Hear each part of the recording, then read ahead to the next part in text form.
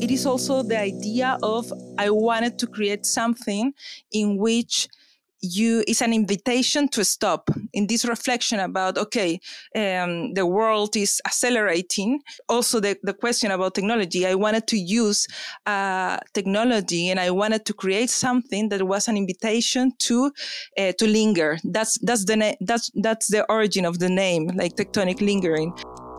In this episode of the Creating New Spaces podcast, I'm talking with Camila Colussi, a Chilean artist now based in London. Camila has a Master of Fine Arts in Computational Arts from Goldsmith University. We're talking about a piece called Tectonic Lingering and Microprojects of Time. This piece was longlisted for the Luma Prize. My summary of the piece is it really invites people to pause in a number of different ways. During the interview, I also asked Camila about her latest piece, Fragmented Echoes of Time. That's a generative AI piece. After the podcast is released, I'll release this segment on the Creating New Spaces Instagram account. In the days after this interview, I found myself repeatedly thinking about time and experiences of spaces and connections, partly triggered by the way Camila talked about pausing and feeling the tremors when the ground started to move back in Chile. Camila, welcome to the Creating New Spaces podcast. Hello, thank you for having me. What's it like to experience tectonic lingering politics of time? Well, Tectonic Lingering is a sound and light interactive installation. It has two main parts. One is the sound interactive part, and the other one is the light LED display that is all around the room. The work itself is about combination, talking about tremors and earthquakes. As I come from Chile, which is a country that is a very tectonic land, is crossed by a tectonic plate. So it comes from that.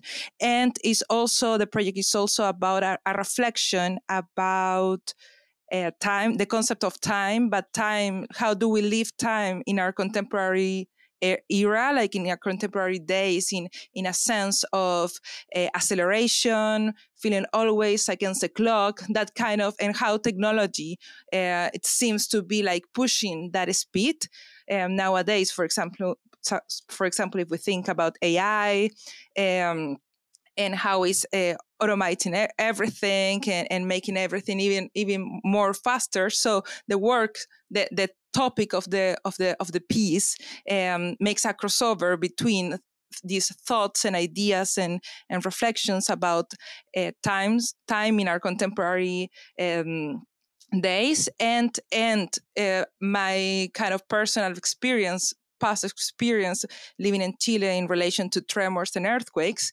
And having that in mind, the installation itself, it is on the one part, it is a light LED display. The LEDs are on the floor, but they are all around the floor, like covering like a wave, following like a wave movement in terms of they are on a metal structure. So they are surrounding the visitors. When you enter the room, it's a piece that covers a whole room. When you enter the room, you have these LEDs all around you, and they have a constant movement. It's a addressable LEDs, so they have a constant movement of like beams of light that going in different directions. And however, they are connected to data of earthquakes around the world, so they are interactive to that data. And when the system, the data that comes actually from the U.S. Geological Survey, when an earthquake is detected, it's an earthquake, a tremor that could be very small, like probably most of the tremors that happen like every day, they are not, we cannot perceive them, and our human senses cannot perceive them. So you have many of those until like bigger ones, of course. So when that happens, the whole light system stops and everything gets like illuminated. Instead of this constant movement, you get like all stopped and all illuminated, and that situation in which everything is illuminated is related to the duration of that effect, or of that all the LEDs lit up, is related to the magnitude of the earthquake. So you have constant activity of this is going on. Probably if you visit the exhibition, you might run into an earthquake because the earth is moving like so much all day in so many places around the world. So you might run into the situation, but most of the time might be a very small one. So it's this stopping all light on it might be like for a short term, unless it's a bigger one, and then that's longer. On the one hand, you have that, and on the other hand, you have a sound interactive system. The sound comes from headphones that are on the floor, and to activate this sound, there is some copper tape attached to the floor. So to interact with the piece, you need to sit down on the floor. You need to touch the copper tape that is attached to the floor. So therefore, you will be touching the floor as well. And just while you're touching the copper tape, the sound will be triggered. Otherwise, you won't hear this sound. And the sound is a composition that tells stories about earthquakes and time. What I was telling you at the beginning, like stories about coming from a very shaking land in this hypothetical scenario, but it's actually my personal experience, but coming from Chile. And it explores that the fact of living in a place that is where tremors are very frequent, and is almost part of your kind of geological identity, or your body memory, like having this situation happening so often in your lifetime. And then it moves on into a reflection about time, and that crossover actually is that. I would summarize it like when the idea of this project start by living Chile. I'm in London now, and I came to London to study a master in computational arts. And when I arrived here, I didn't know if any tectonic movement would happen in this side of the world. And I never Googled it or anything, but then the earth was never moved. After a year, I realized that, okay, tremors do not happen here, or it's very rare if they happen. And that was very weird for me. Like, was a total different experience. And in this crossover of ideas, I was thinking how, based on my experience in Chile, when a tremor happens, you don't know if it's going to become a big earthquake or if it's going to be something just small. Most of the time it's something small, but that moment is a moment which feels like a moment in which everything stops, despite the movement, despite the shaking. It feels like everything stopped, because if you are working, if you are eating, if you are talking with somebody, you need to stop whatever you were doing. So you need to come back to your body and feel your environment and touch maybe a surface, look around, hear the sounds around you, what's going on. You need to be in this alert mode of being very present in your here and now. And therefore, it's like a way of, even despite this movement, nowadays, and then it comes into this kind of observation and critique of how I was feeling at the time, that I was not very present in my here and now at the time, like, and not just me, like looking at how in our contemporary era, we are just always thinking about the next thing or multiple task, and it's very difficult to connect. Even despite the technologies that we currently have, it's very difficult to connect with our environments, because, I don't know, we are in our phone looking at something else that is happening somewhere else, and instead of super connecting with your here and now. But when a tremor happens, it is that kind of alert mode in which you need to be present, and you need to connect with that, with your senses and with whatever surrounds you. Oh, so many questions I want to ask. So just to be really clear, and I think it's really a nice way of thinking about peace, that almost when you didn't have the tremors in your life, when you moved to London, you became more aware of how they changed your awareness of the world. Is that actually really, really right? Yes, in a very like unexpected way, it was like that. Like, for example, you kind of know these things. For example, it's very common between other people that come from places like this, like that any vibration you feel it like as a possible tremor is automatic like interpretation, but sometimes it's just like a track on the street or the underground. But for me, it's kind of it's very, very common that you imagine like any vibration, you feel that, oh, this could be a tremor. And I realized that by coming here to this very different scenario, coming to London. And actually, after when I've shown this piece in Chile as well as in London, and mainly in London, I would say the experience in Chile, well, the visitors had told me like many different things, many like how they experienced the piece based on their own personal stories, of course. But it was interesting that here in London, because it's a very diverse city with people all around the world, that the experiences are also diverse in terms of some people had never experienced an earthquake before, for example. So this was very new, I don't know, like fiction for them. And others, their earthquake experiences they had experienced it before, but in a very different way. So I forgot why I was saying this, but well, yeah. Yeah, partly the difference in perception. And that's partly because also, I mean, I think for me, Tasmania is somewhere that's geographically hasn't moved for a long time. And then realizing, I think of the geographical, I think of the ground as being very solid, and then this sort of realization that it's actually not that case.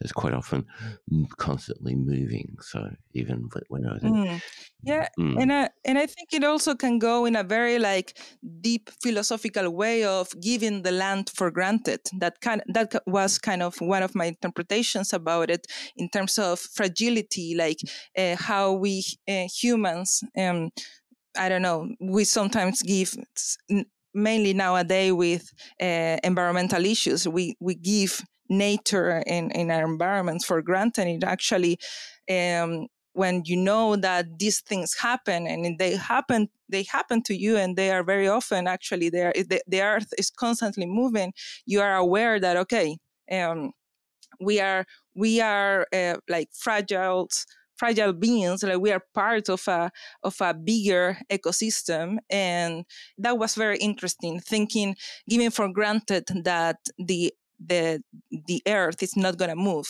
And I don't know, the reflection was also coming from there. That sense of, okay, we're connected, respect, the earth may always move and it may destroy what's around me at any moment. And really interesting about the piece is the floor, and the fact that you actually do get people sitting on the floor to be able to engage with the copper. Did you find that people just stood, or did they really sit down to engage with it, even if they weren't using the interactive side of it? It was actually very surprising that people did engage a lot. Each time that I've shown it happens that I think because you have these LEDs surrounding you, you get curious maybe about, okay, what's going on through this other part of the piece.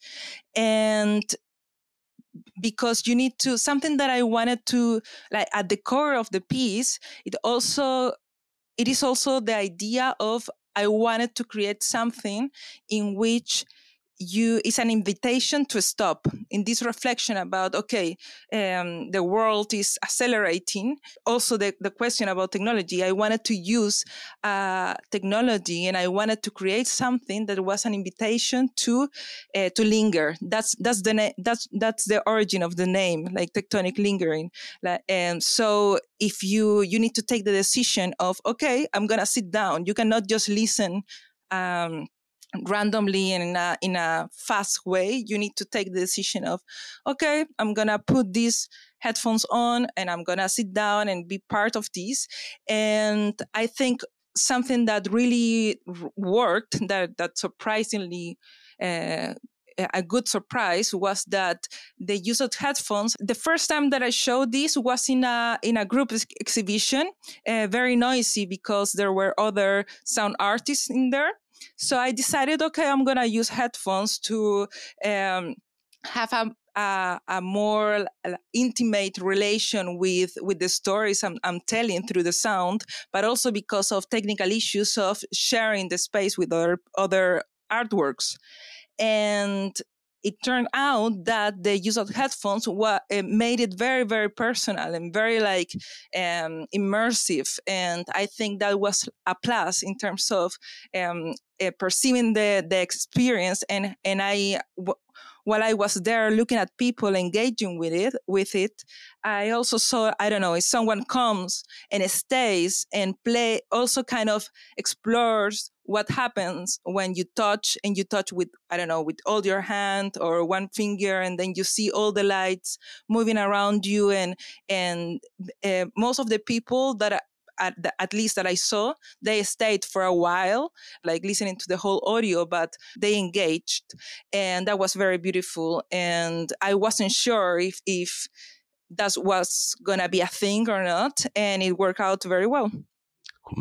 Thank you. I hadn't even realised the link between that particular question and something I'm working on at the moment, where I would really like people to actually engage by sitting on the floor of a particular piece.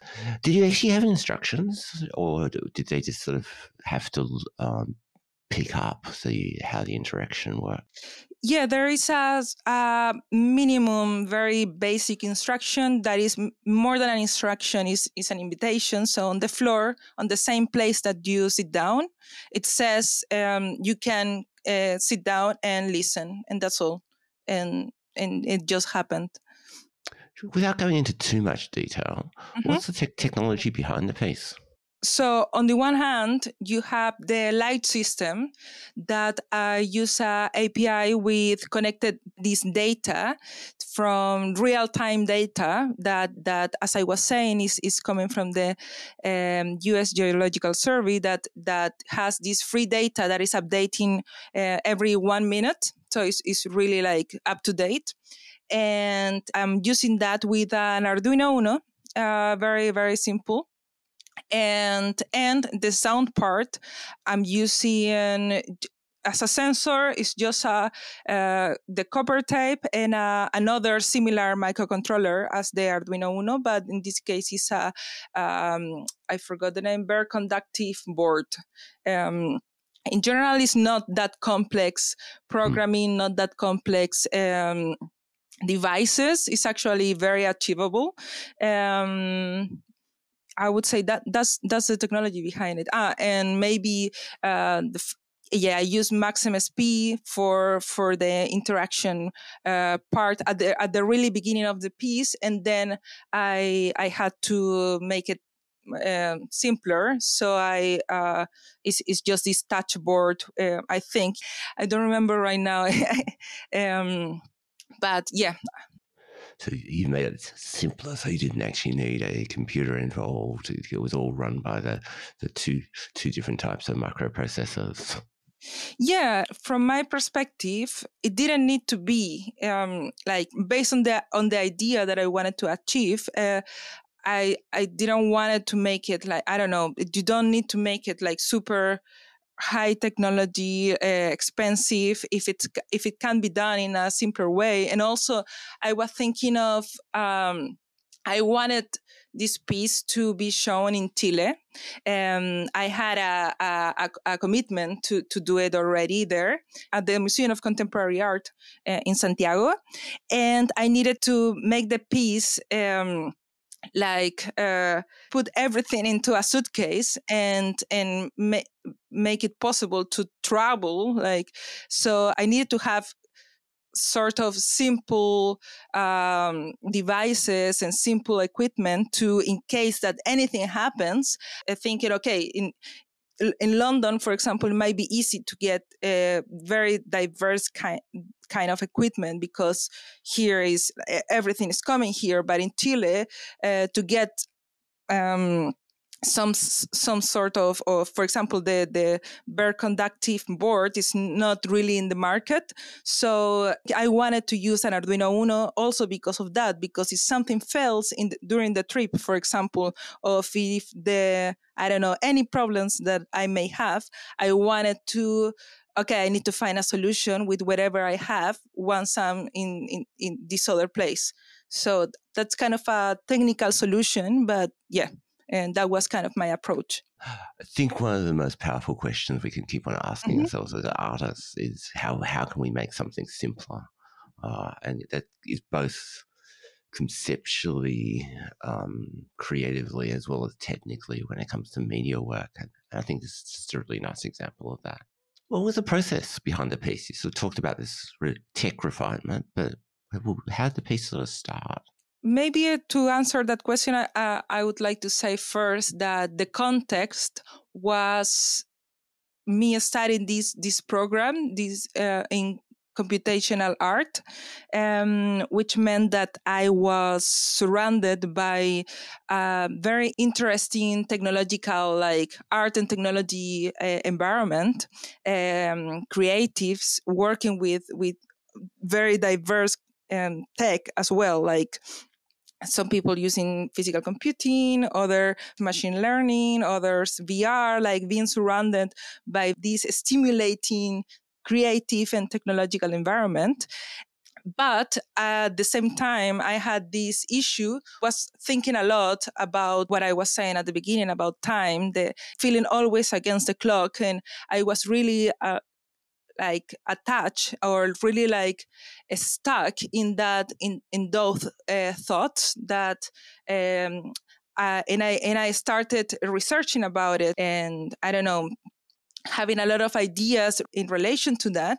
And in my research, all was going into the point of how technology is sort of causing this acceleration, because we create technology most of the time for improving things that we want to do.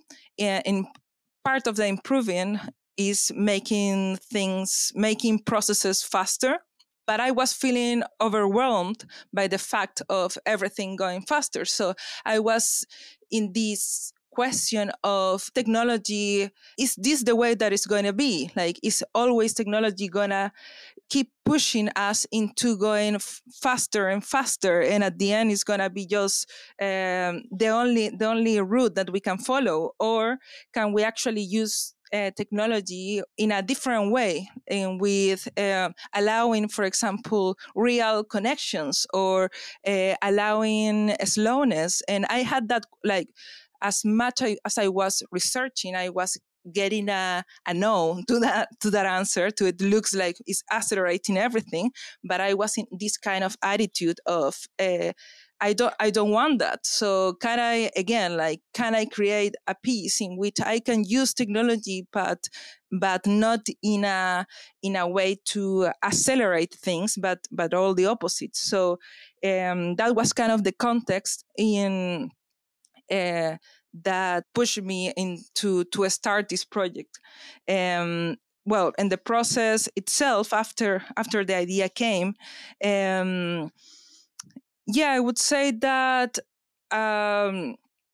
it had a lot of decisions that you make. I knew things that I wanted I knew certain things at the really beginning, like I want this piece that is like an opportunity to just stop, but I don't know how.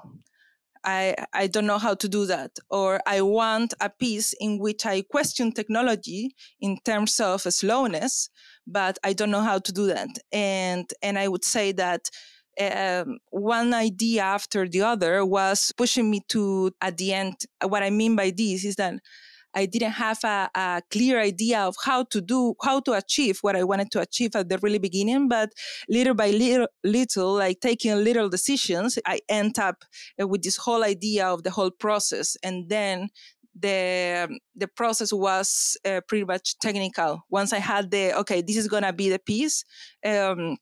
It was a lot about solving technical issues. I had ideas, for example, that I couldn't achieve in the project due to technical issues.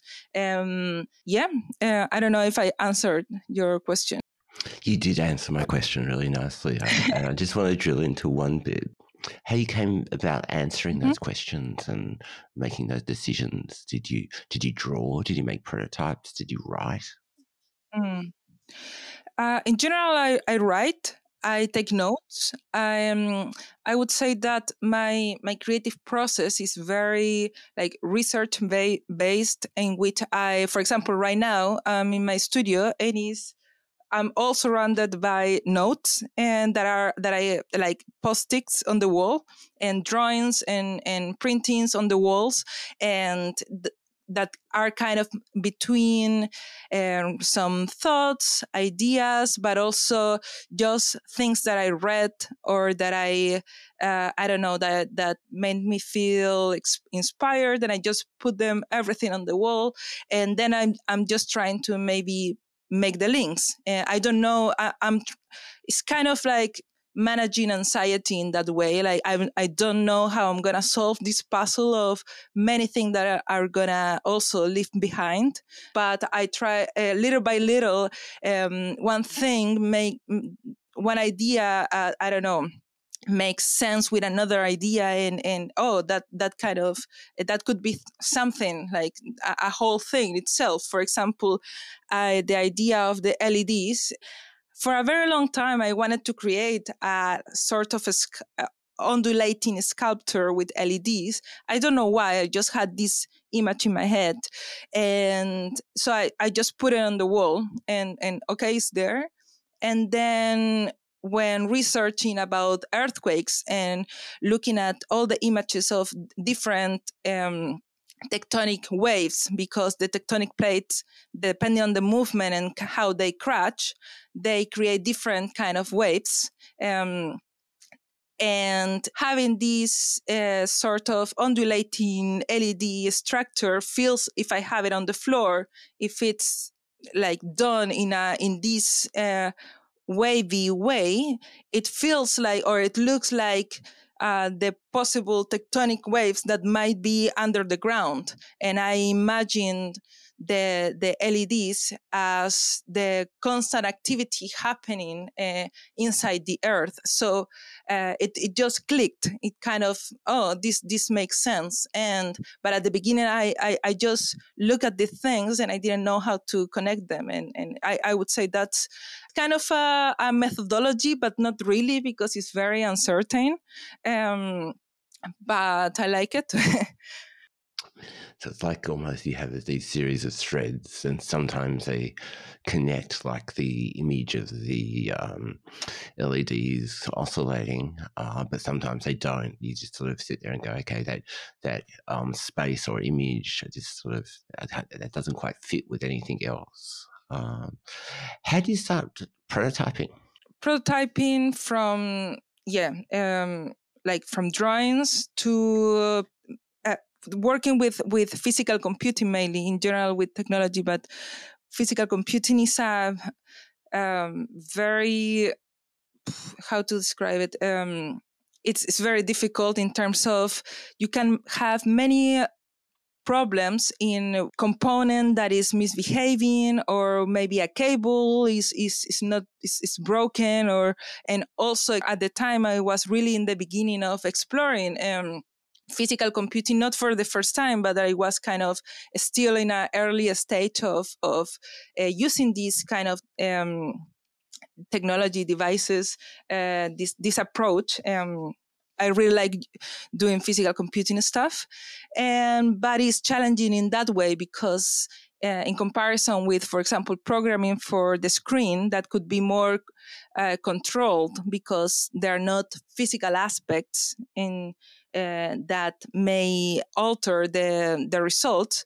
When working with physical computing projects, is for example, one of my ideas for these projects as well, I wanted to, with the copper tape, I wanted to create a whole drawing in the floor with the simulating these undulating these waves. I wanted to create a copper drawing on the floor.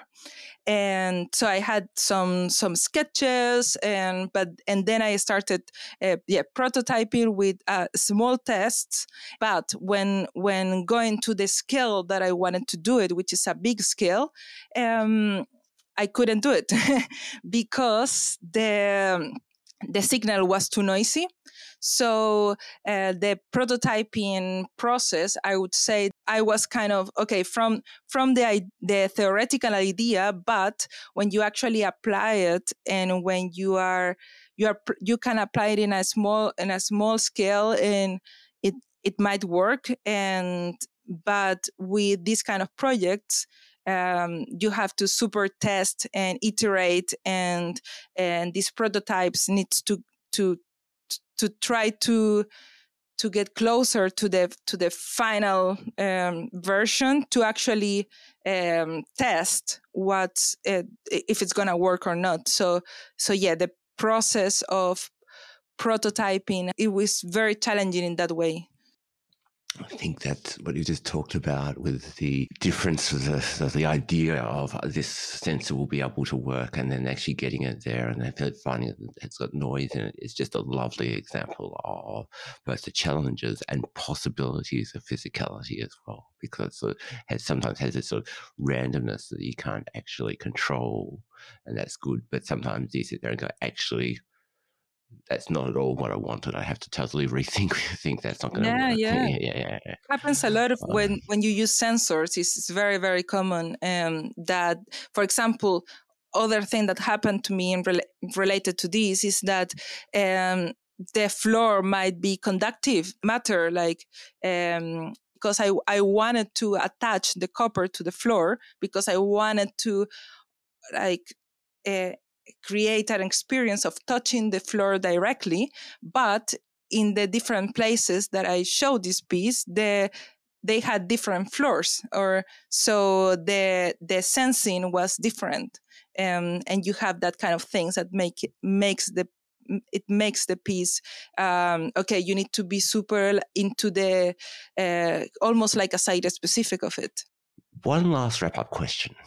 What's your greatest piece of advice to other artists working with interactivity? Oh, it's a good question. Maybe an advice would be, to test and iterate and prototype, and maybe to be flexible. For example, for this piece, for tectonic lingering, once I got the idea that I wanted to achieve, even if I tried to attach to the main idea, this initiating idea, I had to take decisions during the making that were not maybe what I imagined from the beginning, and I had to be flexible, because physical computing projects, I would say what I've seen at least, is that it asks you that flexibility, because things that you imagine that we're gonna, I don't know, that the sensor is gonna behave this way, it should behave this way, but for some reason it's not doing exactly what you wanted, or the way that people are interactive with your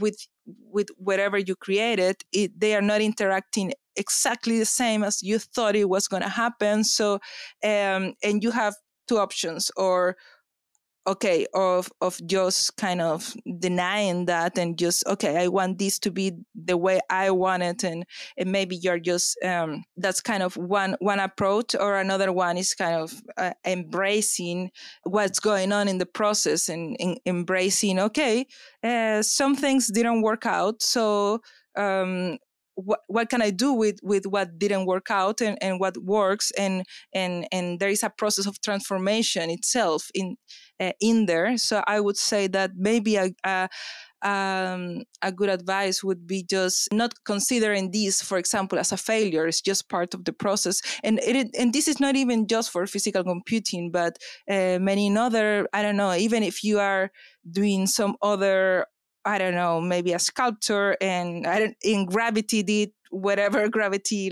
is doing to your piece, and it's not behaving the way you want it. We are in a certain ways taking an approach in which we are receptive to what the piece itself is telling us. So, or the matter of the thing we are creating, or what the sensor is telling us, or whatever you are doing is telling you. Is in a certain way, is kind of a communication in between you and your piece, instead of you just telling the piece, okay, this needs to be this way, and this is the only way that the piece might go. Maybe that could be the advice. Yeah. Cool. Look, thank you. That's a lovely wrap up, and it actually links to some of the other things that have been said in some of the other podcast interviews as well, in many, many lovely, interesting ways. So thank you for a great conversation today. Thank you very much. Often when I'm thinking about artists to talk about on the podcast, I see a piece and it triggers my interest. I'm not always quite 100% sure about why that interest has been triggered. Almost as I'm doing the prep work, that starts to become really clear to me. As I said at the beginning, the particular interviews triggered a lot of thinking for me around time and geographical time and slowness. Actually doing a couple of pieces where the movement is very slow. The most recent pieces is literally a rock that changes slowly.